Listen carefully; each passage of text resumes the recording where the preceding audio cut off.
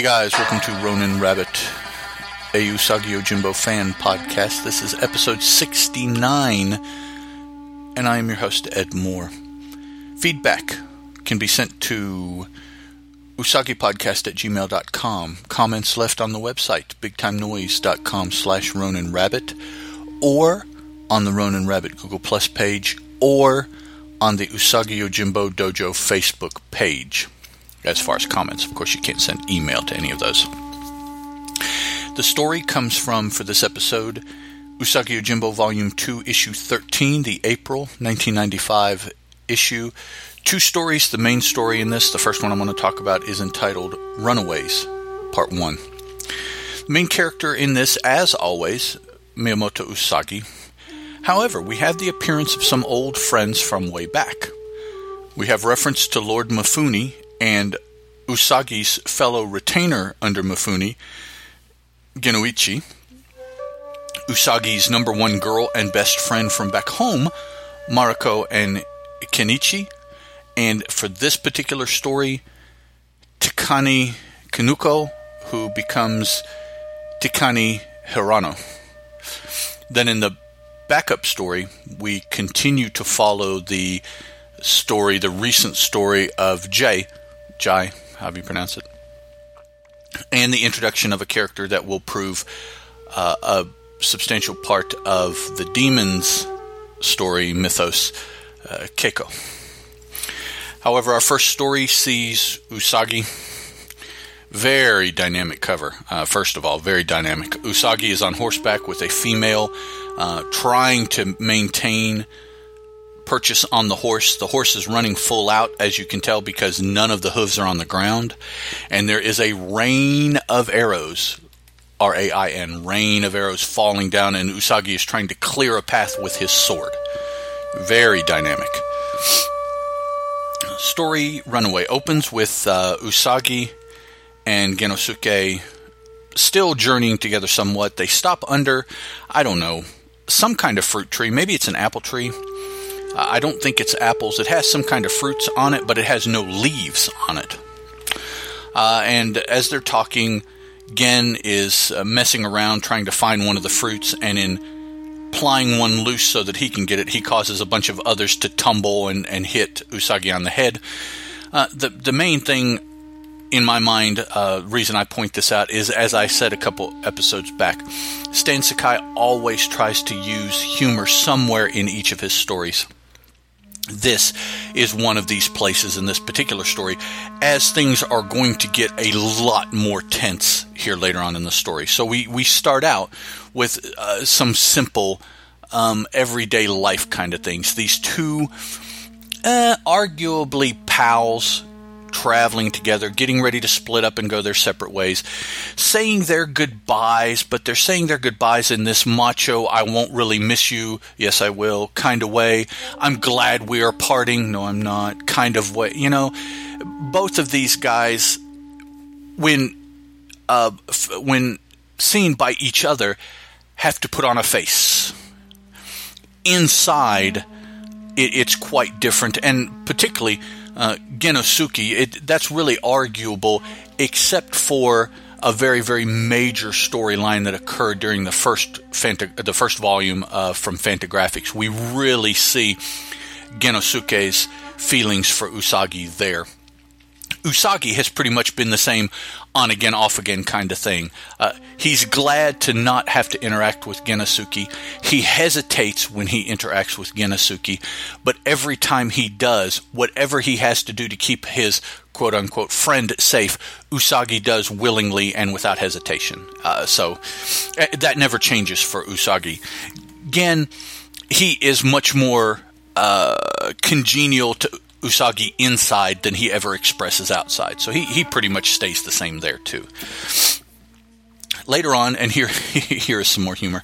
Later on, Usagi is at a village, and he's ordering some broiled cuttlefish, heavy on the tentacles. Tentacles must be his favorite part. And we see on the little, the little, what are these little things called where vendors are? Booth. There we go. A picture of a cuttlefish. I guess that way you know what they're what they have to offer. But the funny part is off here to the side is a very large gentleman with his very large finger stuck in his very large nose going to town. So Usagi gets his order, and we see the cuttlefish is cuttlefish on a stick. No, I've had steak on a stick very recently, actually. I've never had cuttlefish on a stick, although I probably wouldn't because I don't think I'm really a fan of cuttlefish. I've had octopus, I've had squid. If cuttlefish is like those, I think I'm pretty much not a fan. But cuttlefish on a stick, he pays, and as he's paying, there is a herald announcing someone important coming through. Make way, and so everybody is starting, to move aside. The town commons, the street here where they are, is very full of people, so it's taking a little bit to part the waves of people. And Usagi decides, well, I better, while I'm eating my cuttlefish, just go ahead and move off to the side here so I don't get caught up in the throngs parting to let the pharaoh pass. Well, no, that's a different illusion. To let this important person pass through. And then as he's eating, the herald yells out, make way, move aside for Lady Hirano. And Usagi's taken aback. Mid-munch here, we see that he's already taken a bite of his cuttlefish on a stick. And then he thinks, Hirano? I haven't heard that name in years. And we get the kind of, remembering of Usagi. And we go all the way back to when he was a retainer for Lord Mifune. He is approached by his friend Gunichi, who gives Usagi a hard time for penning a letter to his girlfriend, which in this case would be Mariko, still. Gunichi is bringing mail to Usagi. Usagi opens it, reads it, and is immediately saddened. It's interesting, the expressions on his face. There's 4 panels here. The one panel is large-eyed Usagi with small pupils when he reminisces about the name Hirano. Then several panels as he's remembering back, his eyes are just little dots. And then he reads the letter and is saddened, and the eyes become the large, full pupil, very sad puppy dog eyes. Usagi experiences all these emotions in just 4 panels here. And from the letter, he reads that Mariko and Kenichi have finally married. And so that means the end of any romance that Usagi felt for Mariko because of his sense of honor. Of course, we know there are people who would not be stopped by that. But being an honorable samurai, honor being so high on his list of important issues, Usagi realizes he's lost. He's lost the love of his life. She has gone to someone else. And so he immediately jumps up and is going to get his swords and his pack, and he's going to go rescue this woman who should be with him, not with Kenichi, who at this point is still one of Usagi's best friends. So rather than being happy for his best friend, he is hurt because he has been smitten with Mariko, but she has chosen, apparently, to be with another man. Seeing as that Usagi's not even in the picture. He's doing stuff for Lord Mifune, who knows where. But Mariko and Kenichi are still in the village together. So she is, rather than holding out for the man she does not know, per se, she decides to jump the broom with there I go, mixing cultures again. Jump the broom with the man that she does know. Better what you do know than what you don't know, kind of thing. So Genichi is trying to persuade Usagi to not go off the deep end, first of all, and there's some back and forth, several panels between them, and then finally Genichi says, well, I tell you what, here, look. The Princess Takane Kinoko is betrothed to Lord Hirano, and Lord Mifune is in favor of this union, and so has assigned an escort to escort Princess Kinoko into Hirano territory, her trip to her husband's place to be married. And Genichi has been put in charge of that escort. He tells Usagi, I tell you what, I'll stay here. You take lead on this escort. It'll get you out of the castle. It'll get you out of all this stuff. It'll get you some action. Maybe what you need is just a little doing something rather than sitting around in your own head all day long. So Usagi agrees, and we have next yet another 2-page spread where we see the procession that Usagi is leading. It is very long. And we have one of those carriages that is being supported by men, by twin pillars, poles rather, in the front and back, with the carriage in between hauling the important person. And that's where the princess is. So Usagi, as the lead, tries to say something to the princess about the situation. Hope you're comfortable and everything is to your liking. We will be there shortly. And his response is just the slamming of the window that opens and closes. No direct response from the princess, and Usagi is taken aback by the brusqueness, which is interesting because those of power at this time are often portrayed this way in dealing with anyone not of royalty. So if this is the first time Usagi has encountered this type of behavior from this level of personage, I would be very surprised. But he is very much acting like this is his first encounter with this. So I find that a little hard to believe. Suddenly they're attacked. Here we see the rain of arrows that we saw on the cover as it just takes out, dozens of the entourage in one stroke. And then from the forest, and actually from completely around them on all sides, a huge contingent of ninja attack this royal procession and start taking out people right and left. We see Usagi fighting people off, killing them right and left. The ninja get to the cab that the princess is in, forcibly extract her, but quickly fall to Usagi's sword.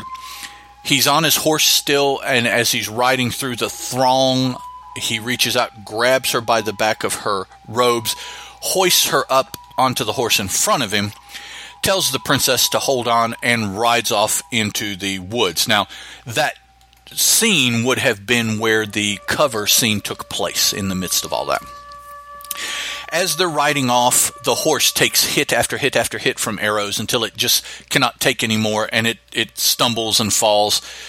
It dies, but of course I was about to say, bear in mind that during the filming of this, no actual horses were injured, but we see the horse skull here, so this horse died. Sorry. The princess is exclaiming, "Stop, you're hurting me," as Usagi's trying to grab her up by the wrist to keep her motivated to get the heck out. And he says, "Get up or die." From this point on, the interactions for quite a while between Usagi and the princess are very difficult for both of them for different reasons. The princess is absolutely not used to, not a fan of, the brusque treatment that Usagi is giving her, both physically and verbally. Usagi's only concern is keeping her alive. He is not in the remotest concerned about her comfort or her likings or her desires. Because, of course, if she's dead, none of that will matter. So, but plus, it's his job. He has to keep her alive and get her to Fortress Hirano. So they're going through the woods, and he's dragging her and picking her up, and she's being cut and scratched, and just treated roughly, well beyond anything that she's used to. Finally, they hide behind a tree, and Usagi grabs her up as she's panting, trying to talk and everything, and covers her mouth to keep her quiet, as a small contingent of the ninja pass by looking for them. So they pass on by, and this is interesting. They pass on by, and finally Usagi, takes his hand off and says, "They're gone, it should be safe enough now." And the princess screams. Now, I know that those ninja would have to be really far away to have not heard that scream, so they must have heard it, but it never turns around that way. So, I'm surprised Usagi didn't take the pommel of his sword and knock her out and say that somebody snuck by and conked her before he could get him or something like that, because letting this person scream in this situation is just absolutely ridiculous. She could get them both killed easily. Fortunately, she doesn't. Or actually, it would be the end of the comic book for us, wouldn't it, if Usagi died? So, and so here, we finally have her put to voice the issues she's having. Get your filthy hands off of me, you, she says. Usagi tells her his name and says, "Is this the thanks I get for saving your life?" And she goes on, "Thanks? I have never been so abused in my life. Look at me. I'm covered with bruises and scratches. I swear I'll have your head in payment for my mistreatment." Usagi says, "Fair enough, but it'll have to wait. My first duty is to deliver you to Lord Hirano safely." She says, "You can't talk to me like that." He says, "Come on."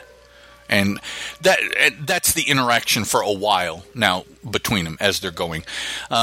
She's standing here humping, and you could almost see her stomping her foot. And Usagi walks off doing what he's supposed to do, and she realizes that and runs to catch up with him, yelling, "Wait for me!" As she is perhaps starting to come around a little bit to the seriousness of her situation. So they've been walking, and they're both tired. And just to try to pass the time, Usagi starts talking to her like he would a normal person. And she says, "Well, I don't have to tell you anything. Who are you to even be asking me questions?" And he says, "Well, I figure since I'm going to die anyways, I might as well die knowing something." Yeah, it kind of works. She loosens up. She tells Usagi about the betrothal, and the way she says it, he says, "Oh," because he asked her what she thought. Basically, she gives him back the party line, okay? And he's like, "Oh, just as I would expect an official to answer. But you didn't answer my question." And he poses it again. "What do you think?" Well, we don't really get to that because we cut to our woodcutters, the husband and wife that Mr. Sakai uses frequently, but we haven't seen in a little while. Here they're actually at home. And they hear something from inside their hut. They're inside the hut. They hear something outside. Look outside, and they say, "Some thief stole our clothes from our poles," I guess where they had them drying overnight. And the husband says, "And our garden's been raided." So then we cut to Tikani and Usagi as they are wearing the peasant's clothes, and she is complaining about the quality of the peasant's clothes. He gives her some food, which is the vegetables he took for the garden. She complains about the taste of the vegetables. And in both cases, of course, Usagi's response is, "We'll just be glad," etc., etc. She's complaining about a fire. He says, "We can't use a fire because it'll give us away." "Why are you so mean?" she says, and Usagi's like, "Hang on, I thought I heard something." And at that instant, 5 ninjas jump out of the forest and attack them. Usagi dispatches 1, 2, 3, 4, and just as he gets to the fifth backs off.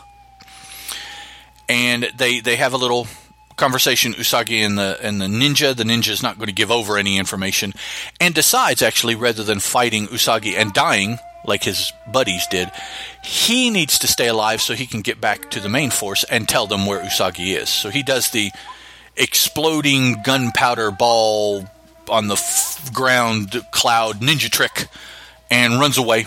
He's running through the forest and runs into wherever Usagi is. So Usagi circled around and followed him, or somehow attacks him. As Usagi is out over there somewhere, dispatching the last ninja, Tikani is here with the forest and Tokage lizards, and she keeps hearing things as she's wandering around trying to find Usagi, calling for him. She hears this stuff and that stuff, and she's scared by the normal sounds and the sounds that Usagi is making in his struggle and everything, until finally it's just too much for her to take, and she runs in one particular direction screaming. Fortunately, it's the direction that Usagi is in, and she runs up on Usagi and throws herself at him, saying, "Oh, I was so afraid. Oh, I've never been so scared in my life." And then she finally admits, "I blamed you for delivering me into a loveless marriage, but what would you know about love? And as they're facing each other, it looks like they're about to kiss. Usagi's reminiscing stops because he now has found himself in the midst of being in the way of this procession as the villagers are calling out to him he needs to move. So he finally does step aside and allows the actual procession to proceed in front of him. Before he can really see anything, we cut to the backup story entitled Black Soul. The first 4 panels on this page are really, really cool. Beautiful art by Mr. Sakai. Clouds being driven by the wind in the first panel. Raindrops puddling, pooling out, causing reverberations in standing water as they're falling on a body of water, a pond or something like that. More wind-driven clouds, only this time with trees and leaves being blown. We back up even farther and see wind-blown clouds backdropped over mountains with a forest lower down, and then in the bottom part of the panel, a small hut. Then we move inside the hut, and we are introduced to Keiko, who drops our only word for us that Mr. Sakai defines, and it is Oji-san, which is meant to be grandfather. So Keiko and her grandfather are here eating dinner and just doing normal, peasant-y kind of life here at night. When there's a knock on the door, the grandfather, immediately being the kind soul that he is, tells the people, whoever's knocking, to come in, and we see that it's 3 rather tough-looking dudes. You can assume by their manner that they're probably bandits, brigands, something like that, looking for a place to stay.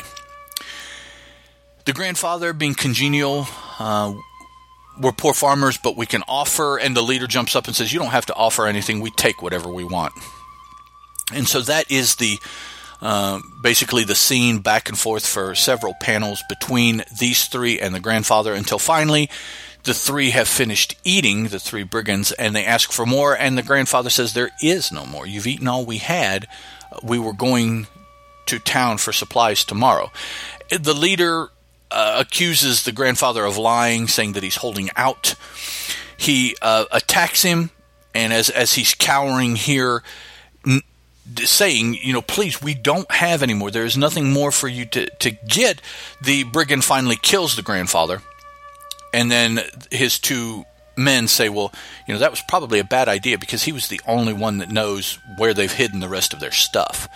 And then they turn to Keiko and say, but perhaps she knows. And they start to menace her when the door apparently was still open, because somebody says in this funky kind of voice, the stench of evil is heavy here. And the 3 brigands turn their attention to the door, and there we see Jai, who says, the gods have drawn me to the scene of malfeasance. They attack it, him, her, demon. They are quickly dispatched in very violent ways. We have one image here of the inside of the hut. The grandfather is off to the side here where he was killed. The 3 brigands died all very bloodily. The one is laying here grasping his throat with blood pooled around him. The other is sitting here with his head, neck at a very odd angle. And the third is hanging from ropes in the ceiling, dripping blood that is pooling on the floor. So very, very violent culmination to this attack. Jai, I'm sorry, I don't know how it's pronounced. I need to look that up because this character will be around for a while. Finds a spear and says, a new blade to consecrate to the gods. And then he concentrates on it, and it gets this evil, magical, hissing kind of sound. And now he turns to Keiko and says, no, the gods see no evil in you, little one. Get out before you perish in the flames, girl. As he leaves, the hut's on fire. And as the hut burns, Keiko stands and watches it burn as Jay is walking, farther and farther away, just leaving the scene. So finally, Keiko realizes her mother and father have died. Her grandfather has just died. She has no one else, but there is this individual who did just save her. So she runs after Jay and presumably will become a companion of the demons from here on out. A little bit of feedback that I do want to get to here. We have an email from Darren and Ruth Sutherland. It says, "Hi Ed, another great episode with Ronin Rabbit, episode 60. I particularly enjoyed following along with the issue and remember reading that story long ago. It's interesting that there are two words for the number 4 in Japanese, yon and she sounds like the word death in Japanese. For all of that, as I talked about it, you guys could go back and listen to episode 60. A very appropriate plot point for the issue. By the way, thanks sincerely for the Trekker Talk shout out in episode 59. Keep up the great work, Darren." Now, Darren mentioned the Trekker Talk podcast. It is a podcast that he and his wife, Ruth, do, where they each month talk about the adventures of Mercy St. Clair, who is the creation of Ron Randall. Since then, they have also started a second podcast named Warlord Worlds, where they talk about the different things that Mike Grell has had a hand in creating, both drawing, writing, and both. So both of those shows I would very highly recommend. Darren and Ruth do killer jobs on both of those. Again, that's Trekker Talk and Warlord Worlds.